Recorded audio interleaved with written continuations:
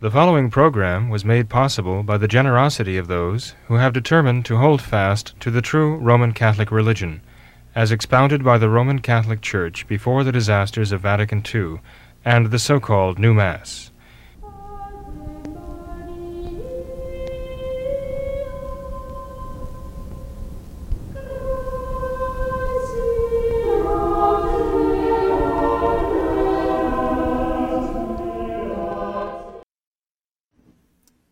Hello and welcome to another live edition of What Catholics Believe. I'm your host, Thomas Nagley. With me tonight is Father William Jenkins. He is a traditional Catholic priest of the Society of St. Pius V, and he also serves as the pastor of Immaculate Conception Church right here in Norwood, Ohio. Hello, Father. How are you tonight? Very fine, Tom. Thank you. Yourself? Just the same, Father. Great Good to to be see here. you. Yes. As always. You too. Father, prayer request tonight? Absolutely, Tom. We have more prayer requests than we can possibly name. But we don't have to, fortunately, because our Blessed Mother is aware of all of them. And I do ask your particular prayers for Mr. Riley, Paul Riley, and his family, especially his noble wife, Amy. Please keep them all in your prayers. Pray for Paul's recovery. Pray for Dr. Hofrichter also in his recovery, Dr. David Hofrichter, valiant soul. And also, of course, for Joseph Percher and for Monica Condit, Donna King, for Bernie Kunkel and Luke Kunkel. Luke's a young man who suffered a severe reaction, and it's affected him very, very profoundly. A big guy, athlete, but something's hurt him a lot, so please pray for him and his family. And there are so many others, again, to mention Tom Wright, and I ask you to just continue your prayers for them all. I also got word of Jennifer, a young lady who is the niece of one of our parishioners here, and cousin of others, of course, and she died suddenly at a young age. And you're asked to pray for her. I ask you to please keep her family in your prayers, especially pray for her young soul too. Mm-hmm. Okay. And there again, always pray for our country. Our country is in dire straits and in desperate need of prayers. So please be sure and pray, especially the Rosary, for our country, for our families, for ourselves. We need the prayers. Right. We had graduation recently at the school, and I was very happy to see the success of the young folks. We were sorry to see them leave the halls of the school, but we want them to come back even more successful and able to contribute to the overall good. And I think this group will do that. I think they'll do us proudly, as whatever the expression is, and will actually represent their faith very well. Good. Please pray for them as well, our graduates. Okay. Very good. Thank you, Father. Father, we celebrated the Feast of Pentecost Sunday yesterday, a very great feast day of the Church, and you dedicated part of your sermon yesterday, Father, here at Immaculate Conception to, as you mentioned, our country, some of the evils that are besetting our country, and in particular, I guess some of the retail giants of the country who are, as you said, just promoting and marketing a lot of perversions, the LGBT perversion specifically, directly to our children. And mentioned just a bit of concerns because of all of that. But Father, any other further comments on that thought tonight? Well, there will always be more comments about that. It's an ongoing controversy, Tom, but it shouldn't be. It shouldn't be even a controversy. It's just insanity that this is happening. But it's a criminal insanity, and it's being forced. And it's true, I did make those comments, not during the sermon of the first Mass at 7 o'clock in the morning at Immaculate Conception, but during the sermon of the second Mass, the 9 a.m. Mass. So those who would tune in to what Catholics believe and listen to the sermon of the first, that is the 7 a.m. Mass, would not hear those comments. Only those who were at the second Mass or who tuned in for the sermon at the 9 a.m. Mass would hear those comments. And I'm very reluctant to talk about such things from the pulpit.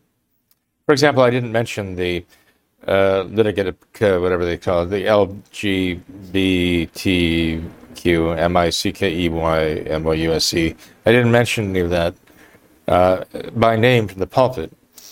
I consider that to be very degrading, but also, there are little ears present, and I don't want to scandalize them either. But in spite of the fact that I'm reluctant to talk about such things to the pulpit, I was moved to do so by the advice of a patriarch at Immaculate Conception, who I have a high regard for his wisdom. And after the men's meeting last Thursday, I made some comments about how we have to oppose this evil, which has already explicitly stated, "We are coming for your children." And after the meeting was finished, and I'd finished with those comments, this gentleman came up and said, "You need to say that from the pulpit. You really need to say that from the pulpit."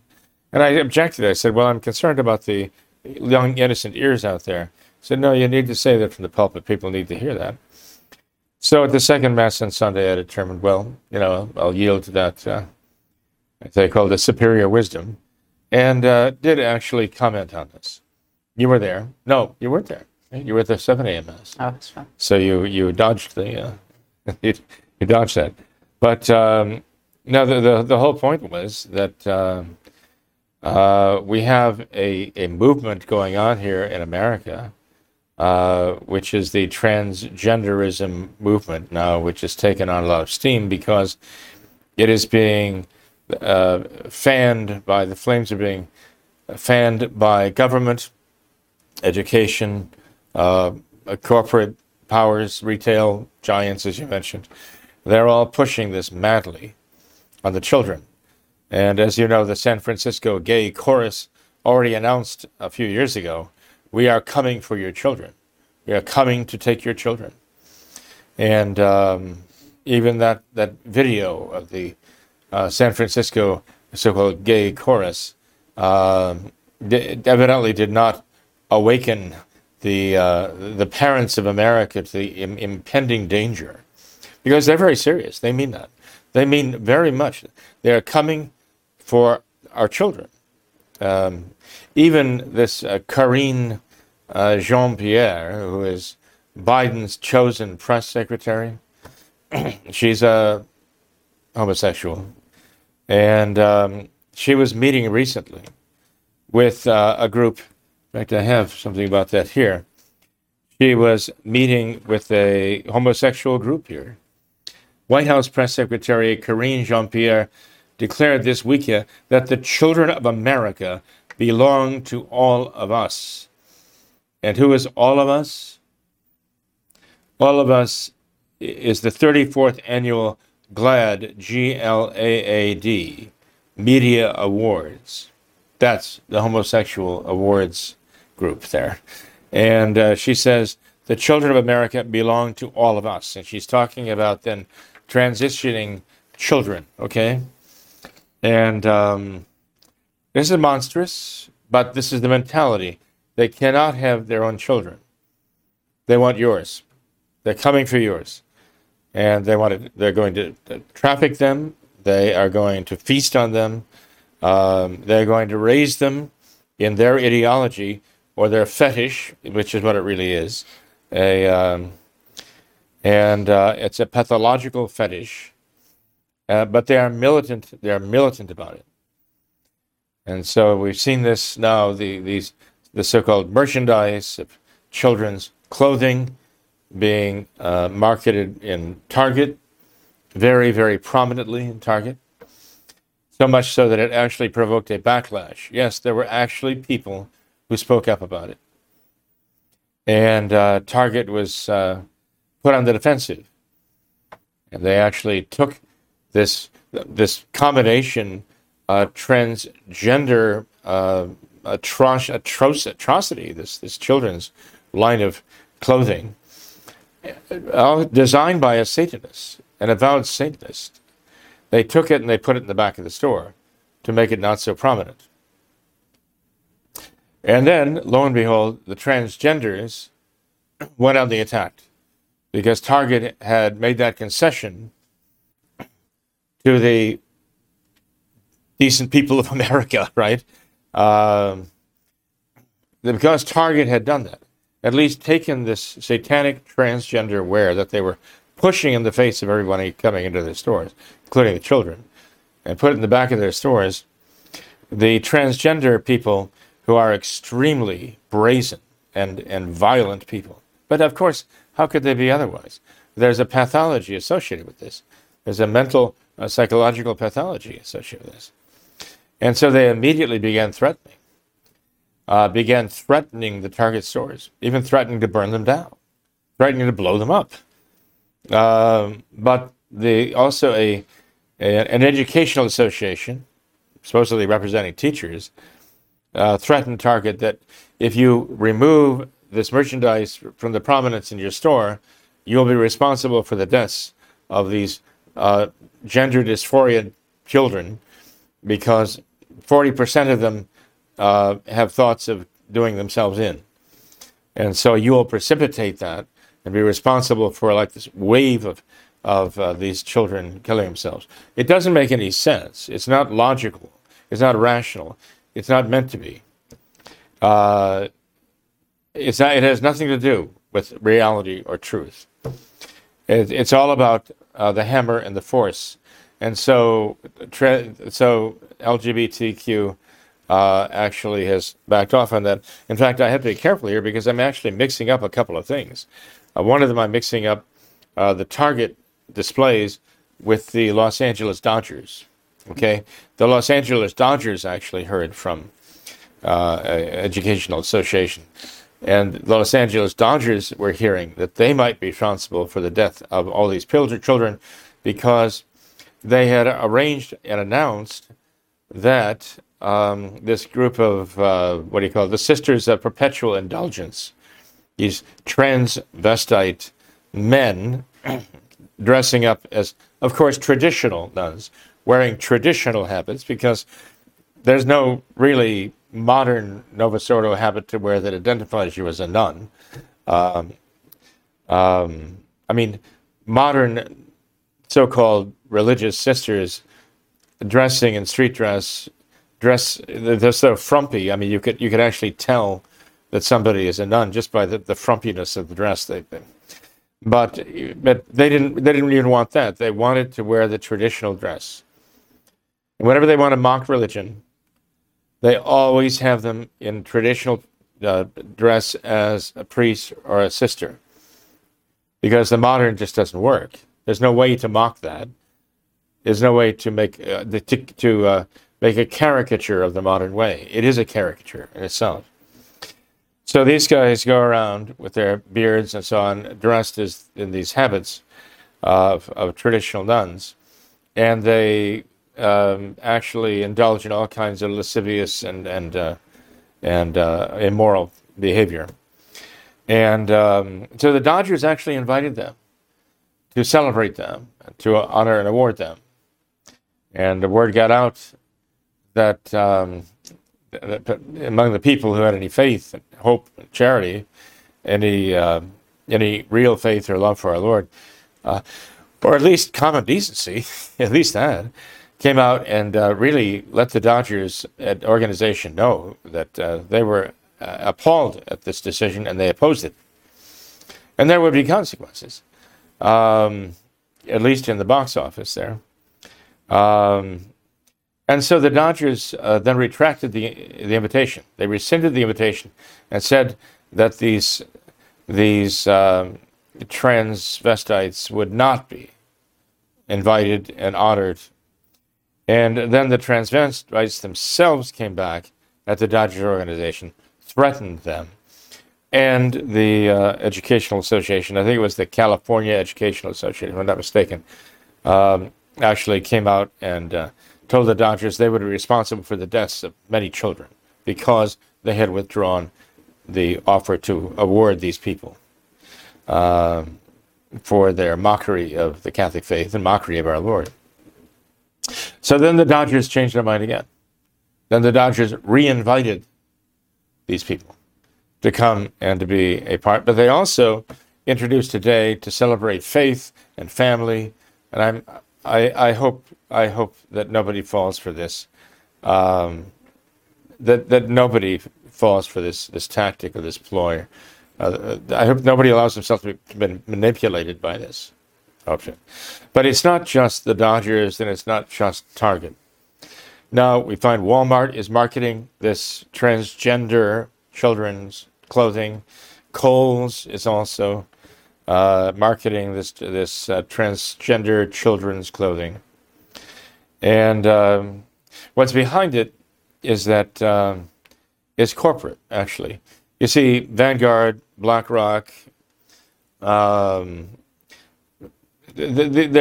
major corporations that actually are the corporations that own the other corporations that own the other corporations.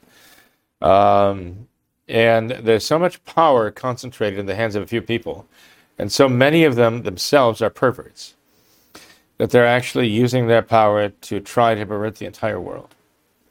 This is their life. I mean, this is what they dream about. This is what they eat, sleep, and this is what they care about. This perversion defines who they are as far as they're concerned. It is a very important part of the World Economic Forum program and their New World Order. Harari and the rest of his crowd, they're all into this, and it has a practical reason for them. It is a practical reason that enables them to have a certain control over human fertility and the begetting of children, the population. They want to be able to have a certain control over the population and the breeding of the human being. And this is one way they're getting it, through using homosexuality and all of its manifestations as a tool to grant them control to depopulate the earth. But it's not just a practical tool. It's an ideological tool with them. Because it is their great fetish. It is, you might call it, in a sense, their idol, their God, small g here. They cannot rest until everyone submits, agrees, approves, applauds, all of this. This is what is coming down the line of the corporate chain of command to our managers locally and to those who direct the stores over certain areas. They're getting the word that they have to do this. If they won't do it, they'll find someone who will. So they don't. The story is they don't care how much money they lose because it's only temporary. They lose $1 billion, $10 billion, $11 billion in a day or a week or a month. It doesn't matter. Why? Because the parent corporations, going back multiple levels, they have hundreds and hundreds of billions and billions of dollars behind them, and it's a drop in the bucket for them. And they also realize that this cabal of fetishists are so literally hell-bent on dominating that they really don't care that they're going to be losing retail sales. They've got us, they think, where they want us, and that we'll have nowhere to go. We'll have nowhere to shop. And they're ultimately going to recoup whatever losses they have anyway. It's just a matter of time before they get it all anyway. Their whole objective for 2030, as you know, is that we will own nothing. Whatever we need or want, we'll have to get from them. And they'll have to concede it to us. But we'll be totally dependent upon them, ultimately. So, losing so many billions of dollars of sales of Bud Light beer, or Target, even the Target investors, the stock value of the stock goes down. None of that matters today because they say that in the course of time, we're going to get it all anyway. So those who are in the position of having to make decisions on the local level find themselves really under the gun. I'm sure many of them are in that position because they agree with the ideology. But there are those who don't, no doubt, and they will be hard-pressed then to make the right decision to say, we will not support this in any way. But what I said during the sermon, Tom, was that we have to oppose it in every way. We have to oppose this in every way we possibly can, because they've said out loud, in the exact words, we are coming for your children. And I would recommend we not wait until they're on the doorstep or hovering over the child's crib to try to stop them. I'd recommend that we take whatever steps we can.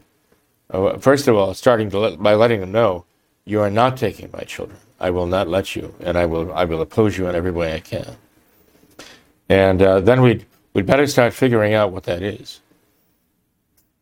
Starting with prayer and being strong ourselves in our faith is very obvious. That's where we all need to start. But it can't stay there. It can't stop there. That's the beginning.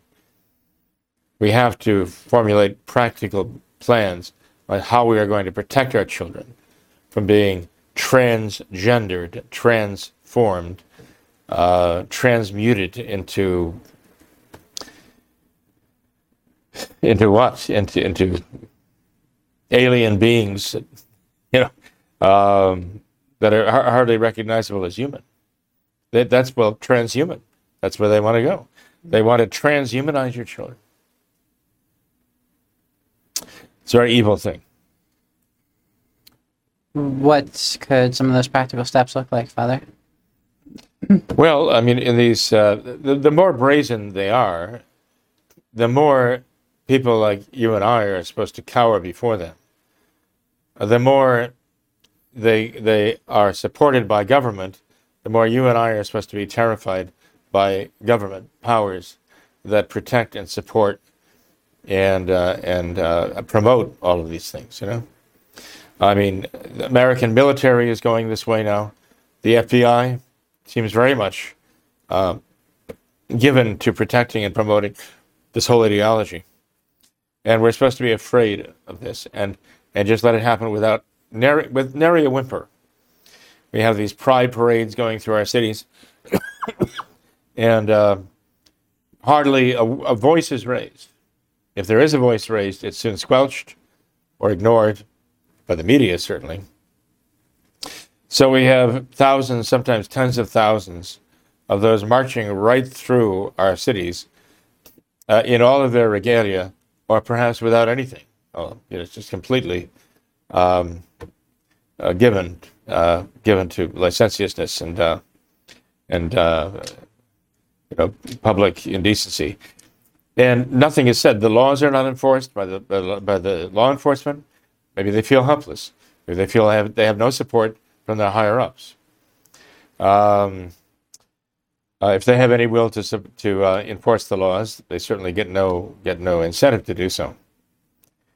So we need to actually respond to this. Now, people might say, "Well, I do. I mean, I get angry about it. I'm disgusted by it." Anger is not a response; it's a reaction.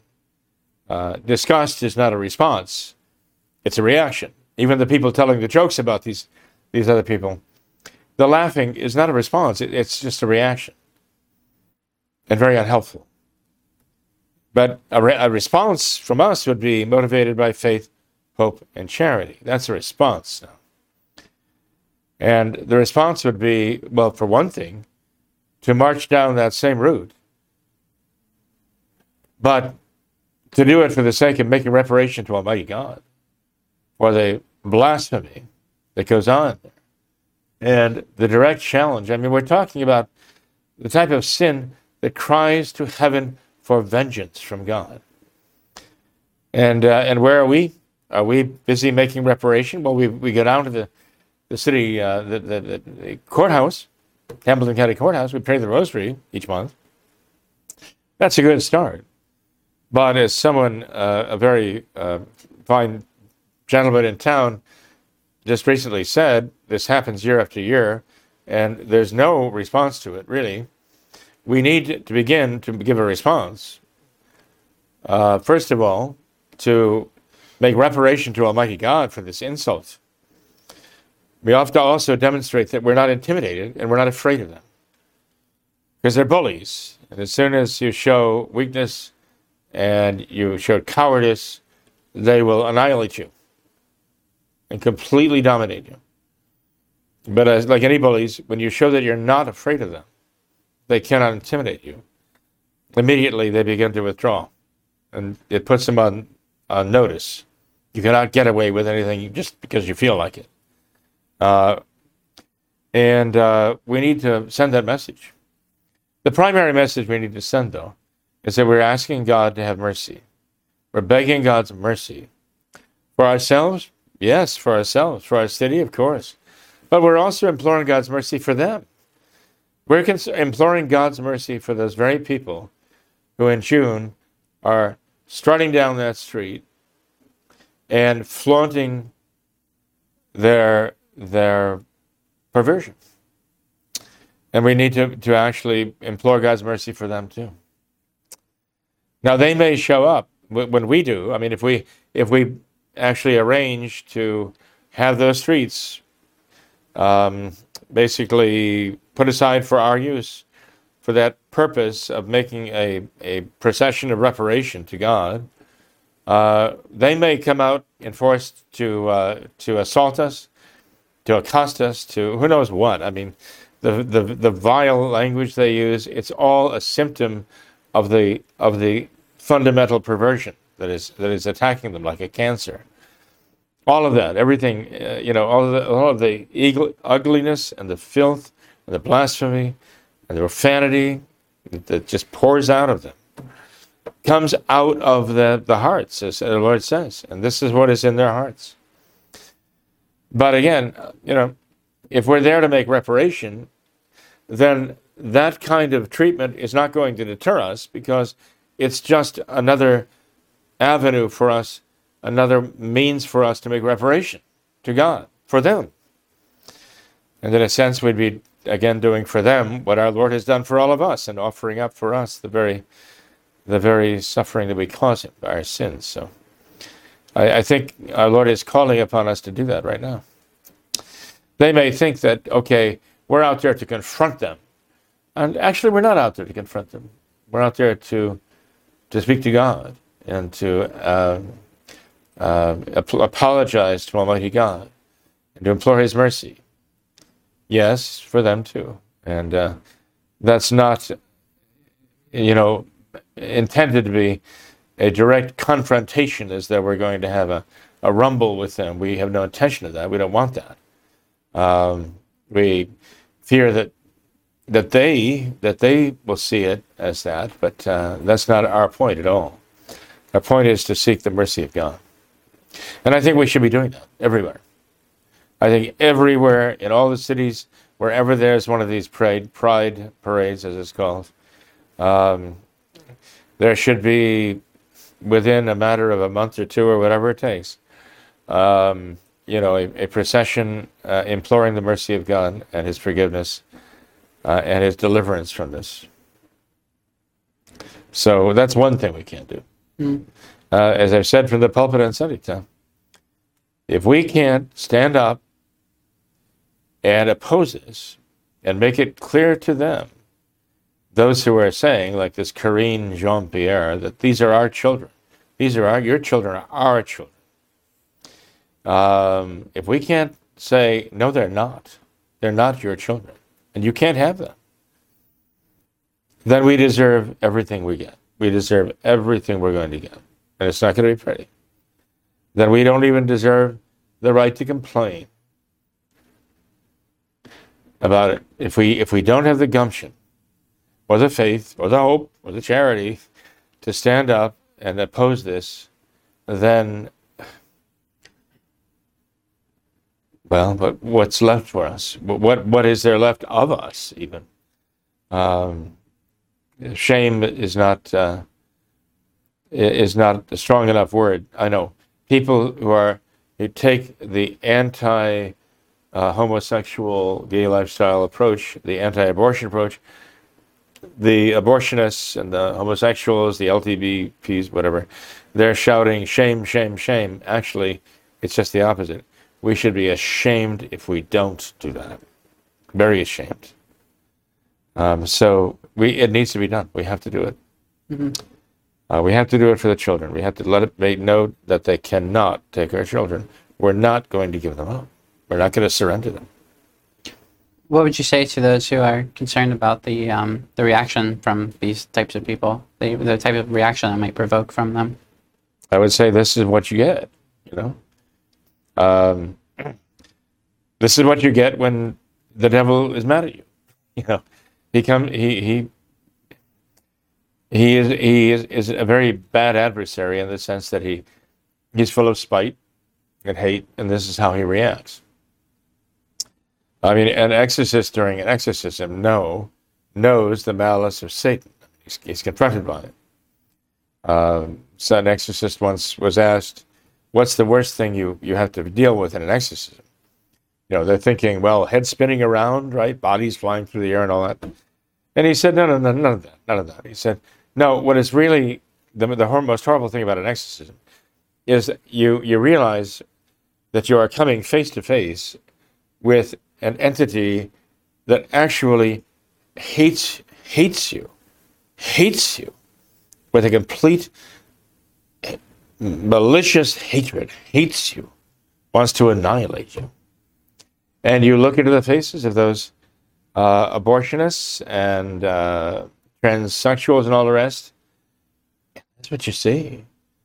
They try to be all this swishy, even to the point of offending women. They say, real women don't act like that. That's a man trying to act like a woman, according to a man's way of thinking a woman acts. But women don't act like that. A lot of women are offended by these guys, these effeminate men, who almost are making a mockery of women and just a caricature of women. Like this guy who was they put on their beer cans, right? There are a lot of women who look at this and think, this is disgraceful, this is disgusting, this isn't womanhood. What is this creature trying to be here? Certainly not a woman. If this is how certain men think women are, then there's something wrong with them. Even women see that. And they're offended by it. But in any case, in an exorcism, you see that malice of Satan. You see that same malice on the face of the abortionists, the face of the transgenderites and all the rest. We're pushing all of this, that if you oppose them, they come at you basically with the malice of Satan himself. Our Lord knew that very well. He confronted that all the time, right? And our Lord, he wants us to oppose Satan. He still sent out his apostles on Ascension Thursday to confront this. He inspired them on Pentecost Sunday and filled them with a zeal to do exactly that. And if we are going to call ourselves Catholics today, we better be ready to do that. Otherwise, we're frauds. But so be it. I mean, we have to confront this evil.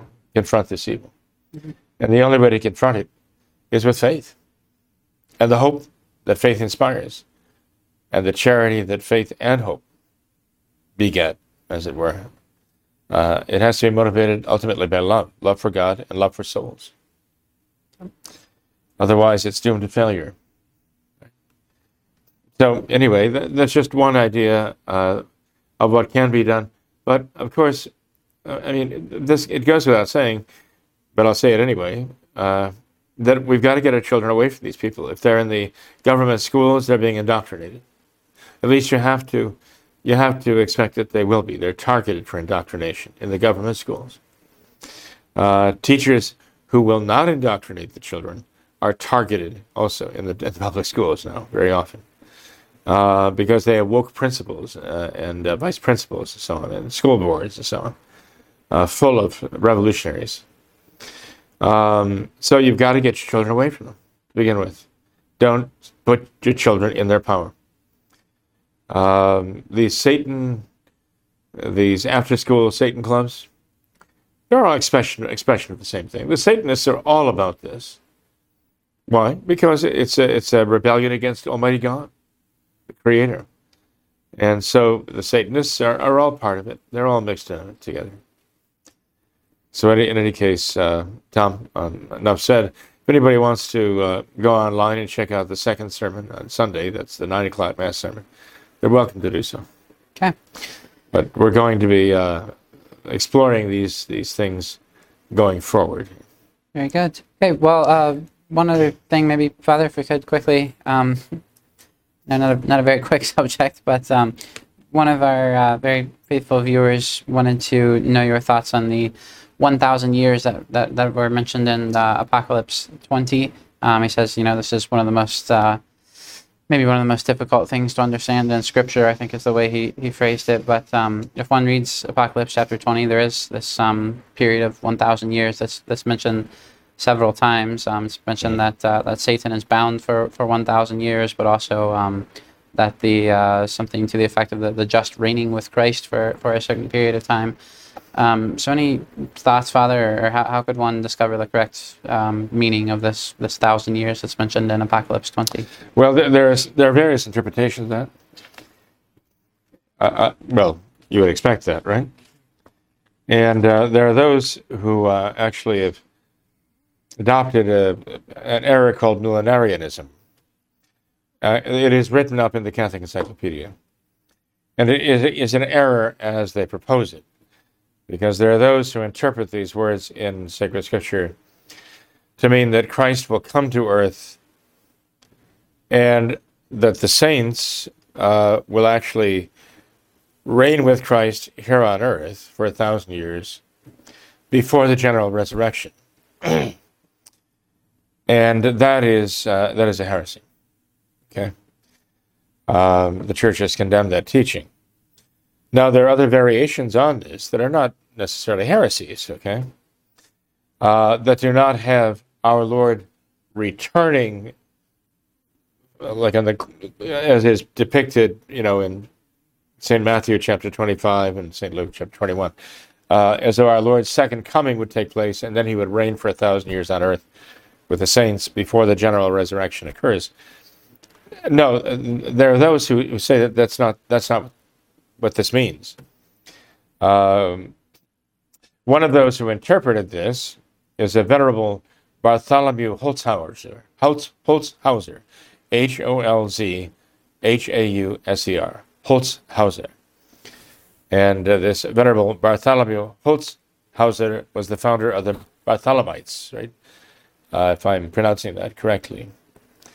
He was born in 1613. In Augsburg, Germany, and he was ordained a priest in 1639, the Diocese of Salzburg. I'm reading some information here. And he actually saw in the Apocalypse, chapter 2, that the 7 candlesticks, the 7 stars, represented 7 ages of the Church. Now, this is not unique to him. It's very common that the interpreters of the book of the Apocalypse, now called the book of Revelation, although all books of the Bible are books of Revelation. The Catholic Church refers it by the Greek name Apocalypse, the hidden things of God. They interpret the Apocalypse to indicate the history of the Church that lies ahead. The 7 candlesticks, the 7 churches, the 7 stars. Yes, representing the various different periods of the Church's life, okay? And this Bartholomew Holzhauser was one of those who commented on the book of the Apocalypse. In fact, he wrote a work dedicated to precisely that, and I'm sure it's still available. It is probably the most important of his works, frankly. If you can get it, I think it's worth reading, certainly. But he posited that he was basically in the 5th age, and that we would, right now, still be in the 5th age of the Church. He said it would be an age of turmoil. He said that the 5th age of the Church began with the Protestant Revolution. That's what began this fifth age. And it would be an extended age of loss, an age of heresy, an age even of apostasy. He gave this what he called a commentary on the Apocalypse of St. John. And he not only said that the Protestant Revolution began the age, he even forecast the Enlightenment, where the rise of naturalism and rationalism would take hold. And he said, as a result of those, no principle at all, however holy, authentic, ancient, and certain it may be, will remain free from censure, criticism, false interpretation, modification, and delimitation by man. In other words, he was foretelling an age when everything would be called into question, every truth would be contradicted and mocked, right? And everything holy would be ridiculed.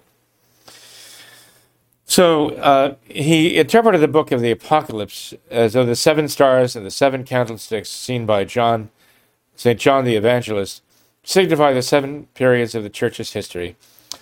And he says we come to the 5th period in which he himself lived.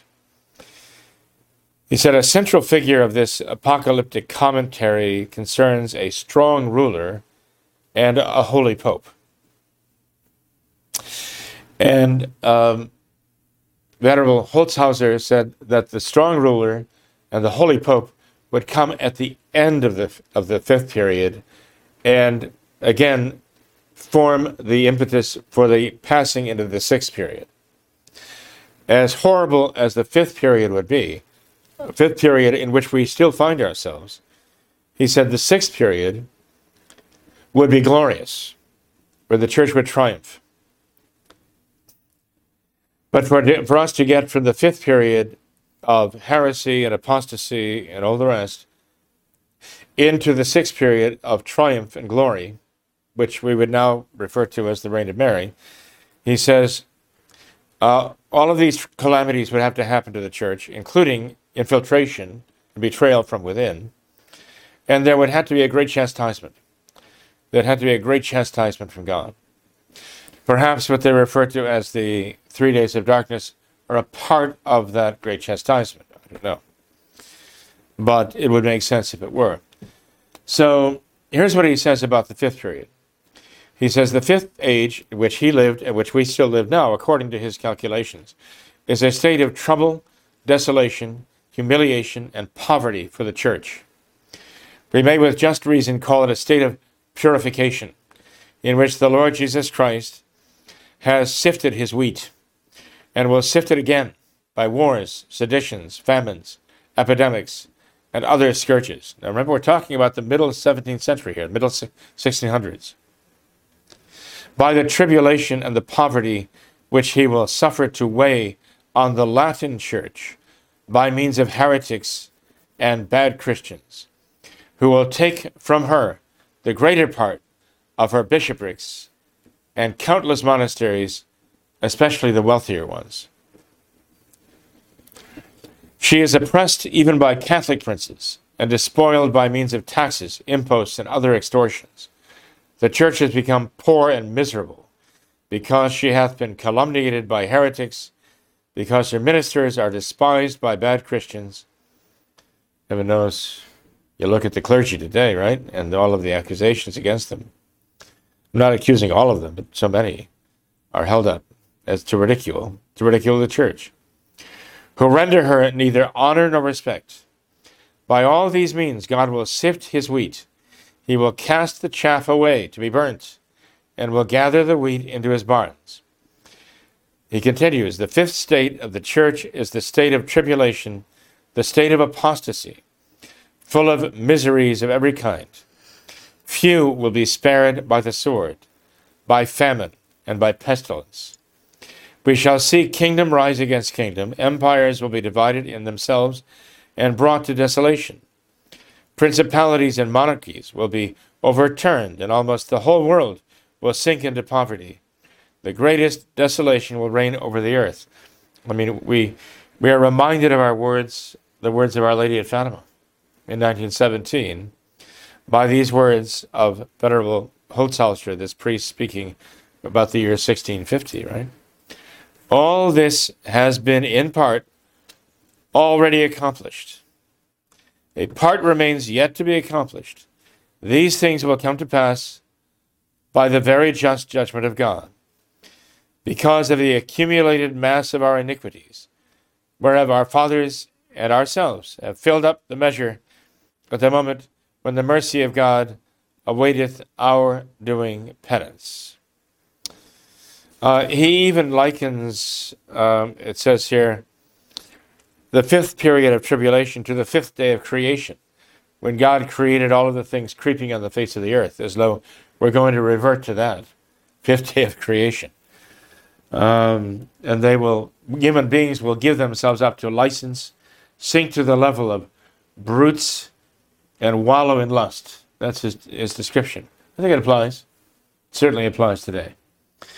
In this lamentable state, he says, of the church, divine and human laws are without force and made light account. The doctrines and precepts of the church are despised. Ecclesiastical discipline is not observed by the priests, nor political order maintained by the people. Everyone, like the beasts of the field, believes what he pleases and does what he wills. He goes on then to talk about the times of infiltration of the church, when the enemies of the church have seized power within her and are doing their best or their worst to attack her from every side. And Reverend Holzhauser, the Reverend Venerable Holzhauser, says that this fifth age will actually be brought to a termination by the rise of a great leader, a secular leader, and also by a very holy pope. How this will happen, he doesn't explain necessarily.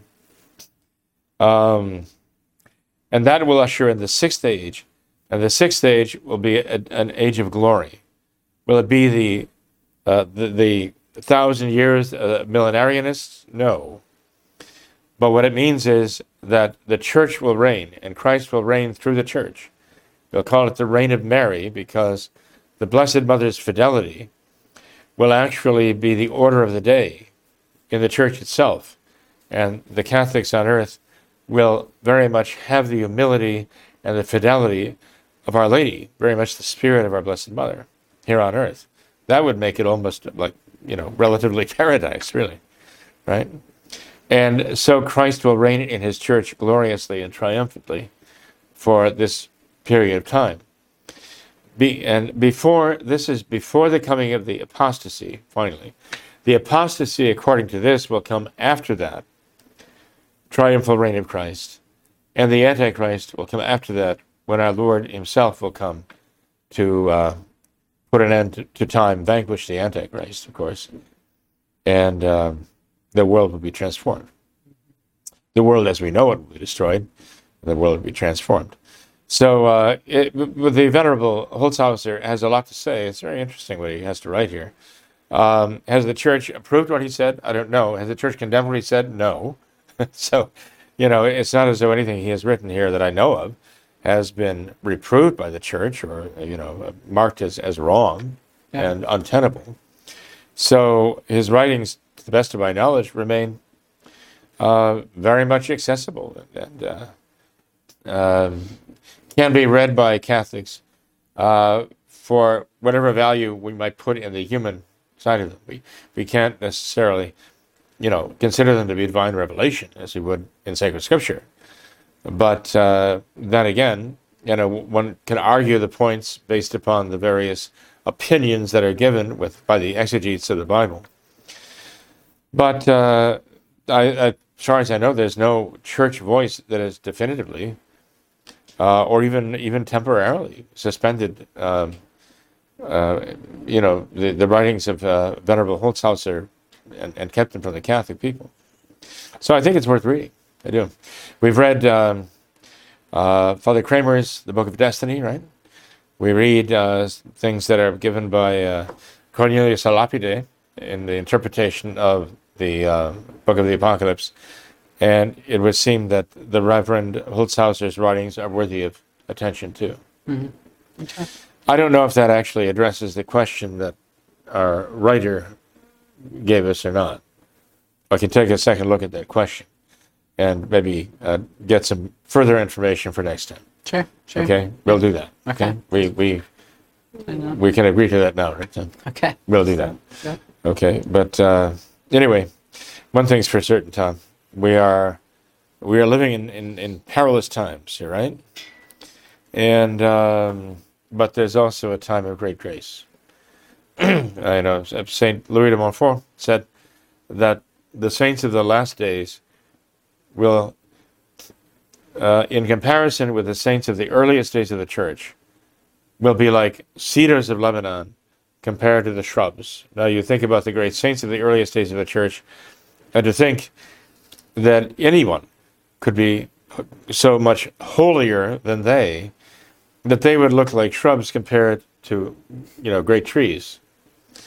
But it makes sense in a way that in order to remain faithful to our Lord in the last days, in the days of struggle, requires so much love, requires such pure love for God, that yes, saints will have to love him that much in order to love him at all during those difficult times. So it's not that far-fetched, really. The point being that there are great graces giving during this time too. There are great graces, and there's a call to greatness in faith and hope and charity that God is addressing to us today.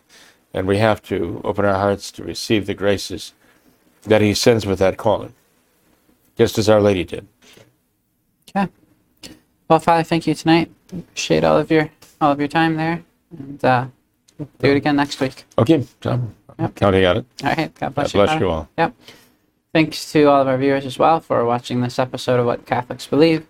Until next time, we ask that you all remember the words of Our Lady at Fatima, to consecrate yourselves and your families to the Immaculate Heart of Mary, to pray and do penance. Thank you, and God bless you.